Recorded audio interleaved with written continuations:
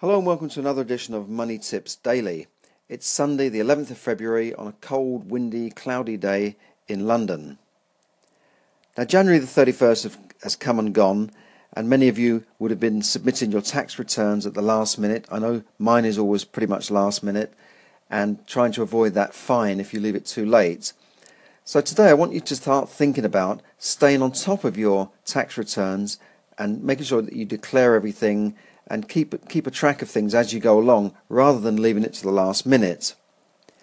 Now, keeping all these records and forms throughout the year can be a challenge, even if you have an accountant. It requires consistent, regular work, a bit like looking after the weeds in your garden. Leave it for too long and the weeds will take the garden. Or, if you leave it really too long, the taxman might take your house. Now, filling in your tax returns obviously can be a pain, but so can receiving a penalty notice, or worse still, an investigation. Oh no, we don't want an investigation. So decide which is worse. That might help you to get over the procrastination of submitting it on time. So what do you want to do? Submit it on time or receive a penalty? Or having to do it, you've got to do it anyway, right? Now, one technique which may help you to keep records as you go along is using a spreadsheet or using one of the many bookkeeping apps out there. There are many there. There are apps there that can scan your receipts, and there are a whole raft of apps out there. I don't want to be seen to be recommending one or the other, but there are plenty of ones there.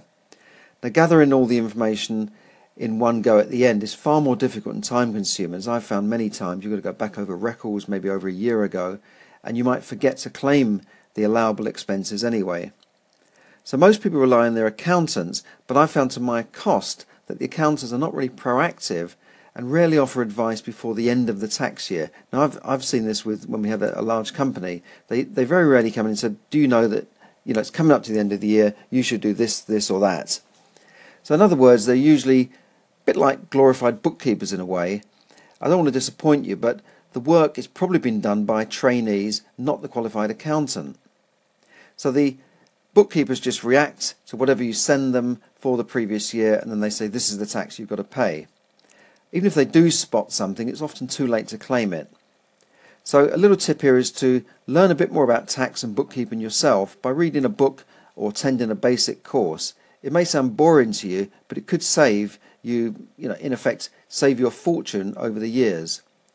My training and experience in financial services has definitely helped me legally save tens of thousands of pounds in tax and given me more confidence to challenge and question my accountant.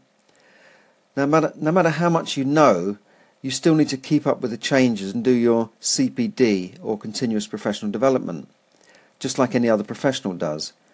I've recently learned something about property tax, for instance, at a networking meeting where a property specialist bookkeeper gave an interesting presentation. Now, most of us in the room were experienced and had qualified accountants, yet we were shocked to learn that we were not being kept up to date or given up to date advice on what we could or could not claim. So the bonus tip here is never lie or put any false information on a tax return. This is a legal government document and you risk a heavy fine or even criminal prosecutions. Well, that's all today from Money Tips Daily. I hope you have a good Sunday and a good week ahead. Thank you.